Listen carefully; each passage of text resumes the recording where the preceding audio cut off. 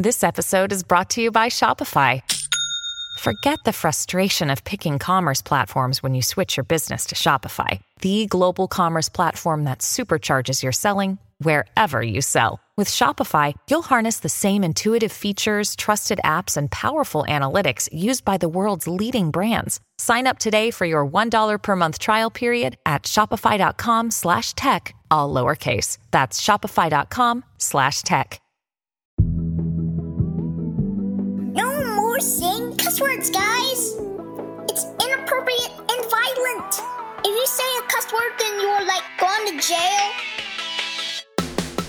Hi, I'm Madison Malone-Kircher. And I'm Rachel Hampton, and you're listening to ICYMI. In case you missed it, Slate's podcast about internet culture. Oh my God, Madison, hello. It's been a while. It's been like a lot more than 1 week since you've looked at me, actually. It's been, despite the fact that you may have heard us together as recently as last Wednesday when we talked to Jessica Lucas, it's actually been about 2 weeks since we've recorded together, which is the longest we've gone without recording together since the show started. Since you left me to go to Paris. Oh. Yeah, how soon we forget. Désolé. But since we have been apart for so long, I did come back to an inbox that was simply overflowing. Yeah, we're not getting an inbox zero anytime soon, but we're going to try. What Rachel and I are saying is, of course, it is time for another round of, drumroll please, read receipts. Read receipts.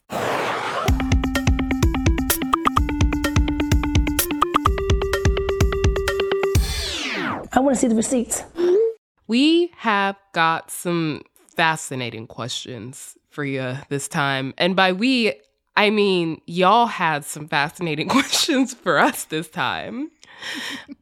On today's show, we are answering y'all's burning, flaming questions on everything from why people think that Wes Anderson is a fascist to resurfaced tweets from online personality Tinks, the no more saying cuss word guy, and more. We'll be back after a quick break.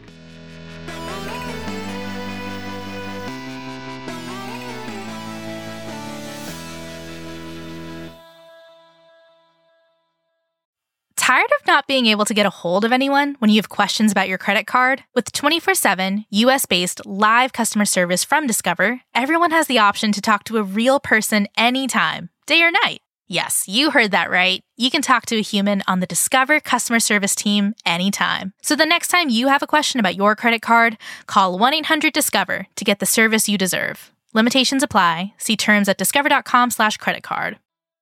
And we're back. So right before we recorded this episode, we put out a little call for questions on Twitter. And quite literally within seconds of tweeting, we love you so much for doing this, we had at TVL replying with the words, Wes Anderson fascist ? Art, poetry, a novel. I mean, it's just as artful as a Wes Anderson film. So I have been offline of late, which has been very delightful for my brain. But apparently, what I missed during those beautiful days, perhaps I should have stayed offline, was that people have been talking for the last few days about whether or not fascism has any influence over the work of Wes Anderson. Wes Anderson, of course, being director Wes Anderson, lover of symmetry, lover of a pastel, lover of Tilda Swinton. So movies like The Grand Budapest Hotel, Moonrise Kingdom, The Darjeeling Limited, The Royal Tenenbaums, Fantastic Mr. Fox. So what's going on? What happened? Why? So it actually all started when Twitter user at ReproUtopia tweets this. Watched The French Dispatch. It convinced me Wes Anderson has crossed over decisively from what was previously possible to condone as, quote, a political world of winking whiteness and poignant quirkiness, end quote, into a fascioid trivializing of struggle and active investment in the carceral state. That's a lot of 25-cent words. ReproUtopia continues. I imagine everyone already said this at the time. Forgive me for my very belated observations. That shit about May 68 and the other shit about the incarcerated artist who saves the art dealers from rioting inmates made me sick in my mouth.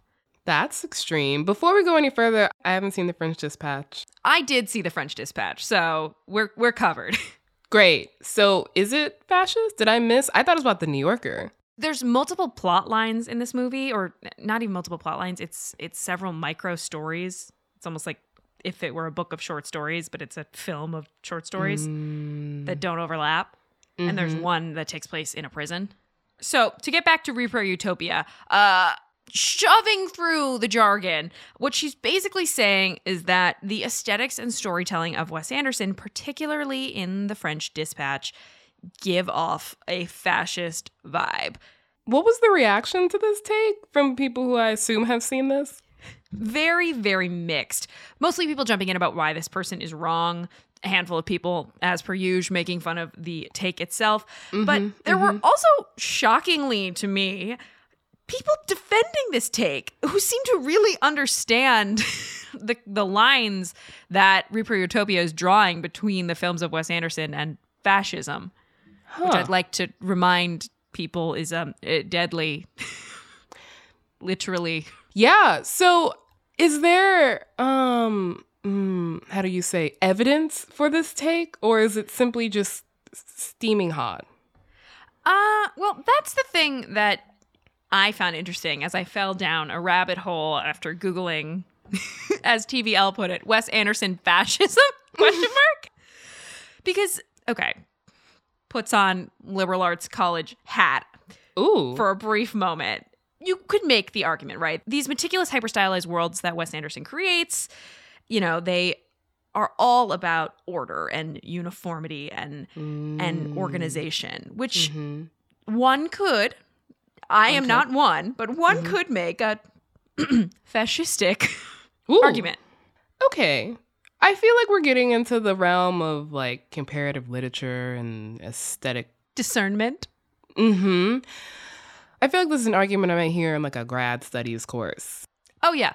This isn't even a new take, is the other thing I have learned. People have been making these connections and using this argument since like The Life Aquatic came out in the early 2000s and 2004. So it's been a minute. That's a long time. I mean, I feel like Wes Anderson is one of the kind of few directors we have nowadays who have such a specific style that you immediately know you're looking at a Wes Anderson film when you're watching it. And so I'm not surprised that people are analyzing his specific aesthetic choices. I mean, they're clearly there to analyze. To bring it all back to TVL's question, Wes Anderson fascist?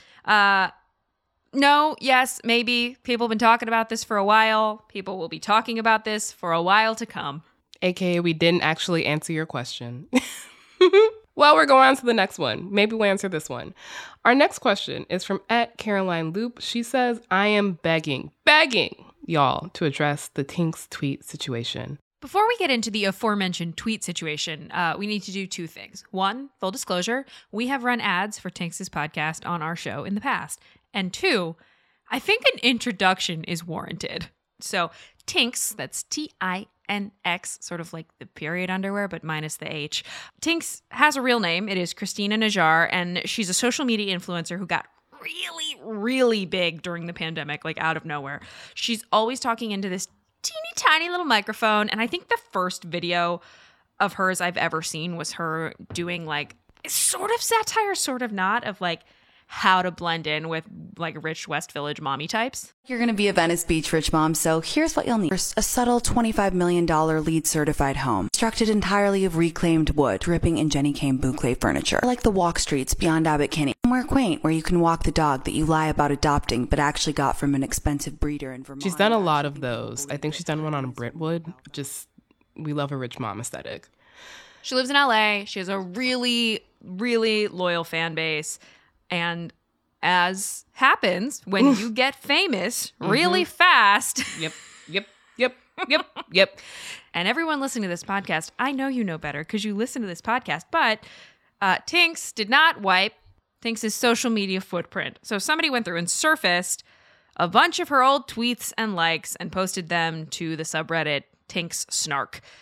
Snark subreddits are very common for popular influencers. It's basically where everyone's movement is tracked, and if you put one toe out of line, they chop it off. So that's a little bit about Tinks. Now let's talk about the tweets. We're going to read you a few of them. These have obviously since been deleted.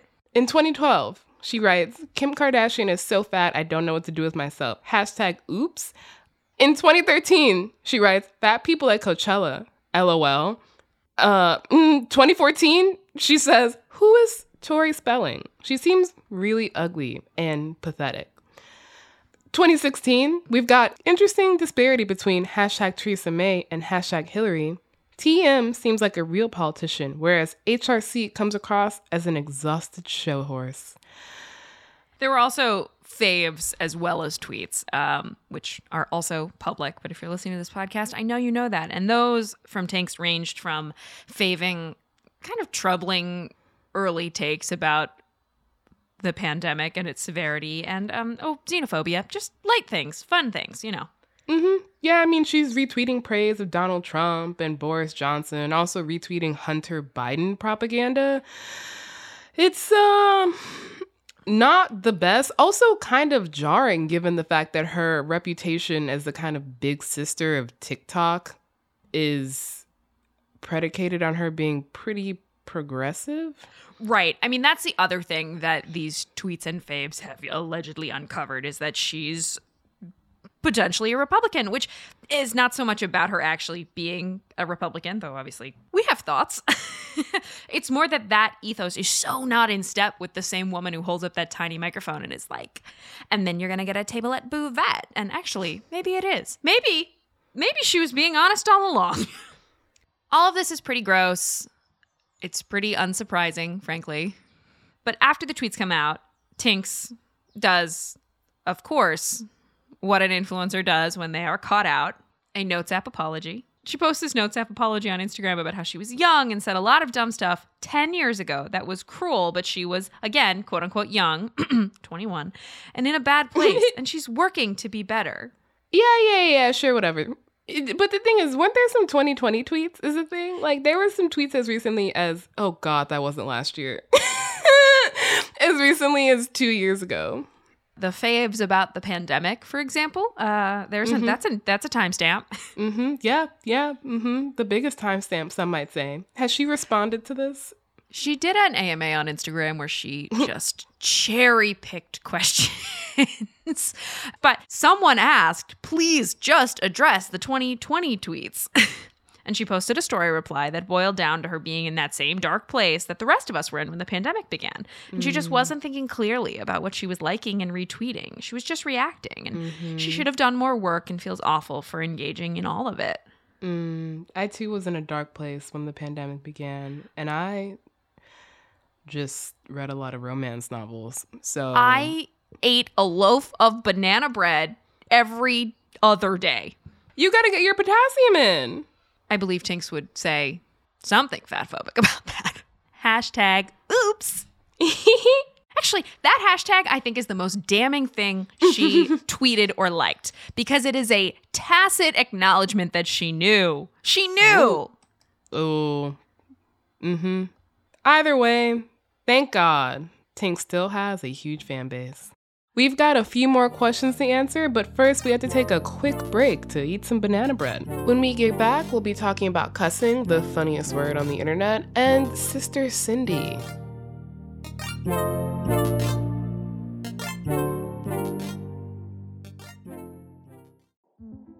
In 2007, TV network CBS dropped 40 kids in the middle of the New Mexico desert as part of a brand new reality show. These kids would have to build their own society from scratch. And if this sounds like Lord of the Flies to you, well, it was meant to.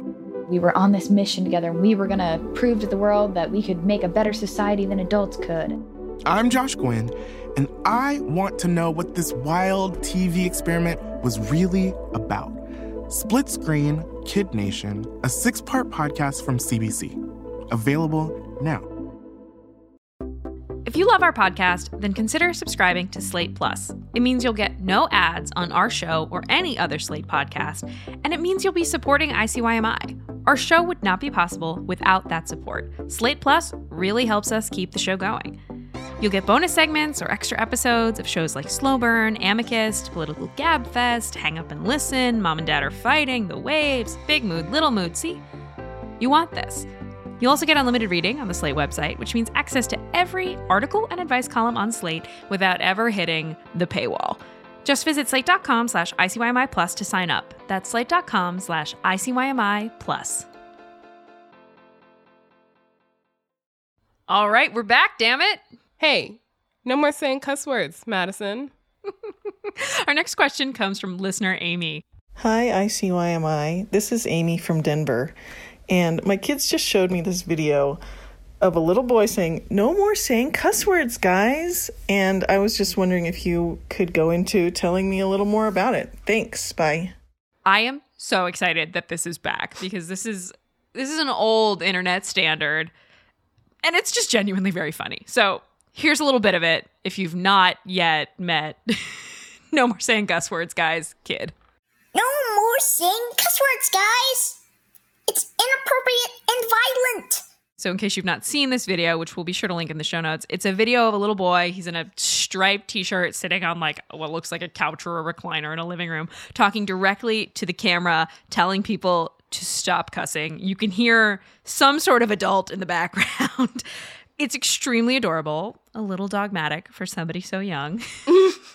So this sound has been going around on TikTok for years. The trouble is happens a lot.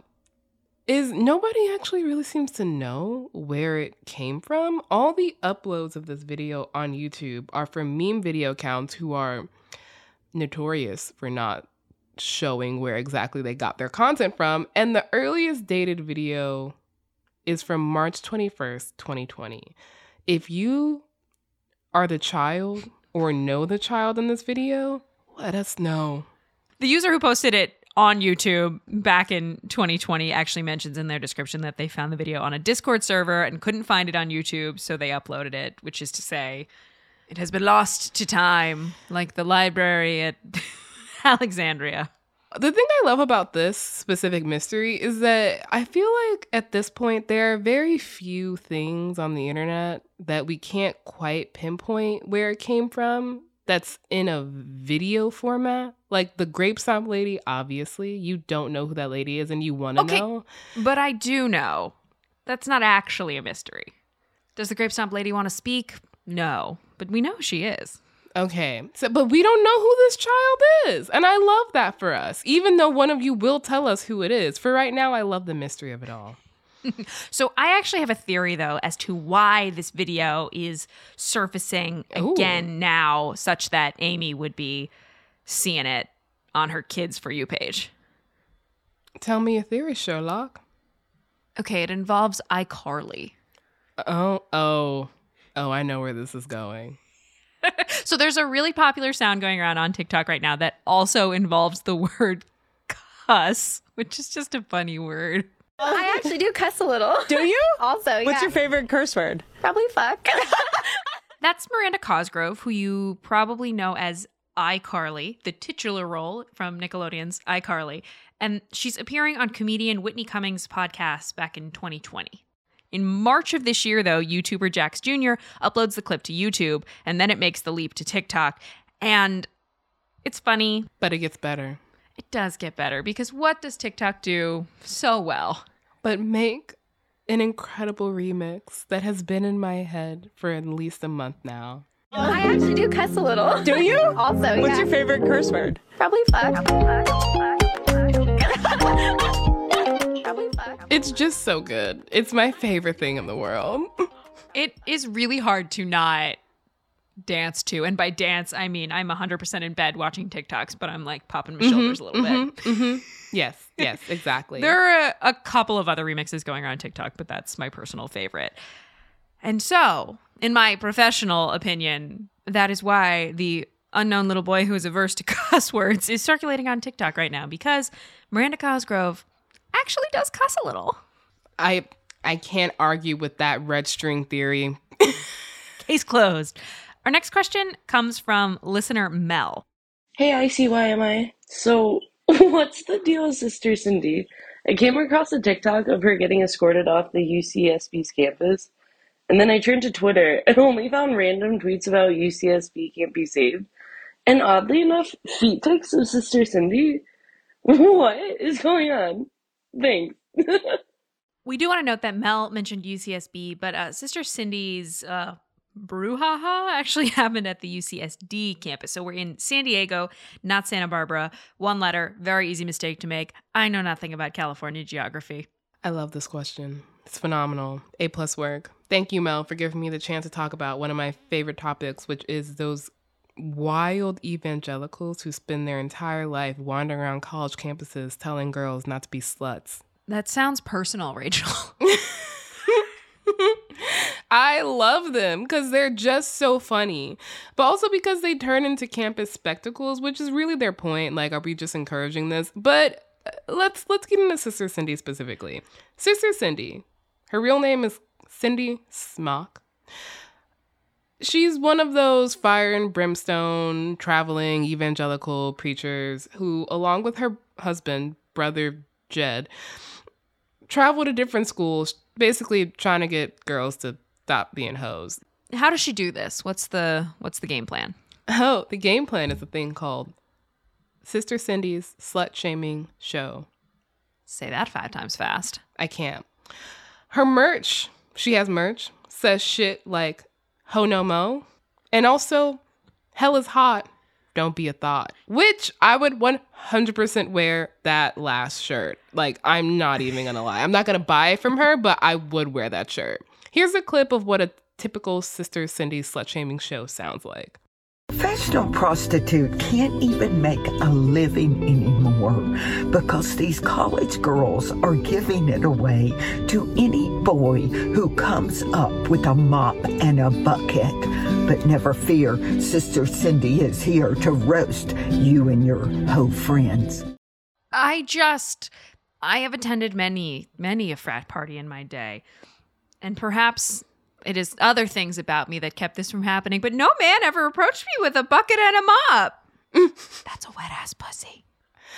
My favorite thing about that clip was Sister Cindy being like, I am concerned for the fact that sex workers can no longer make a living because of these hoes on campus. Sister Cindy's all about sex workers. Look, I am likewise concerned, but it's more about tech platforms than we have a lot of concerns about that. So Sister Cindy and Brother Jed have been traveling to college campuses for quite literally 4 decades at this point. Like, wait, what? Yeah, this is not new in any way, shape, or form. They're a well-known phenomena. Who I probably would have never heard of if it weren't for TikTok. Shut it down. Yeah, definitely. I mean, you would have heard of them because they would come to your college campus. You just wouldn't know their names. But basically, yeah, TikTok has provided Sister Cindy a new platform. The Sister Cindy Slut Shaming Show has gone viral on TikTok many times. The hashtag Sister Cindy has almost 300 million views at this point. She currently has almost 500,000 followers on the platform. She has a Cameo account along with her merch store and TikTok account. The thing that is unclear here is how much of the virality is people who actually believe what she's saying versus people who are ironically just engaging because they think that it's funny. Oh, I'd assume almost entirely the latter. I would say mostly the latter, but I don't know. Having grown up on the internet, having seen people be ironically racist for years and then turn out to be actually racist, I just feel like there are some true believers in the Sister Cindy camp. Hell is hot. Don't be a thought. Have you heard Bible rap? That's the same thing. Yes, and I had promptly blocked it out of my brain. All right, so back to Sister Mel's question, though. What happened at UCS? Sorry, I had to. What happened at UCSD? So the usual thing, which is that a Sister Cindy sighting has become a bit of a bit at this point, in that lots of people troll her for views, but who's really getting trolled here is a good question, because Sister Cindy has admitted that on some level her slut-shaming show is satire.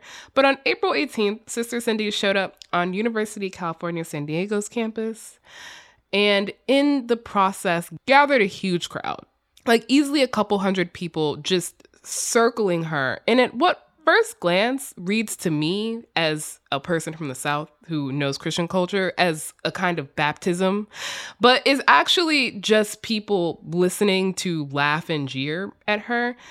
And things escalated when students started harassing and stealing things from her. And according to a tweet from the UCSD student paper, Cindy and her husband left campus after receiving harassment and were escorted off campus after calling UCPD, which I am assuming means Campo. The camp cop. Yeah.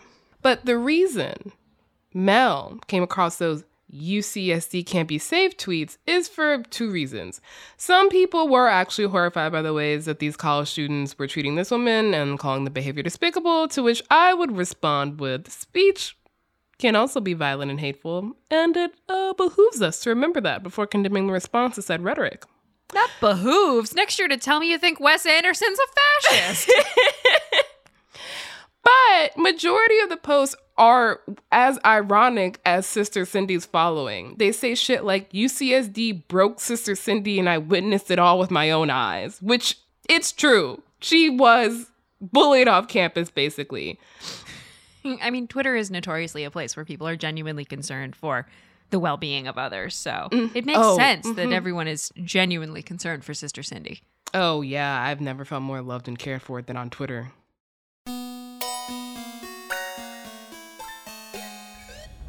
All right, that is the show. We'll be back in your feed on Saturday, so please subscribe. It is the best way to never miss an episode, never miss a call out for questions for a Read Receipts episode. Please leave a rating and review on Apple or Spotify. Tell your friends about us. None of y'all have hired that Skywriter yet, but there's still time. You can also follow us on Twitter at ICYMI_pod, which is also where you can DM us your questions, like Wes Anderson fascism?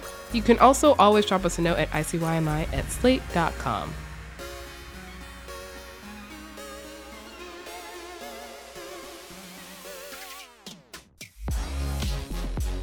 ICYMI is produced by Daniel Schrader, Rachel Hampton, and me, Madison Malone Kircher. We're edited by Allegra Frank. And Alicia Montgomery is executive producer of Slate Podcasts. See you online. Or in San Diego. I have a lot of questions about calling each other Sissy Cinder. Sissy Cinder. Oh my God.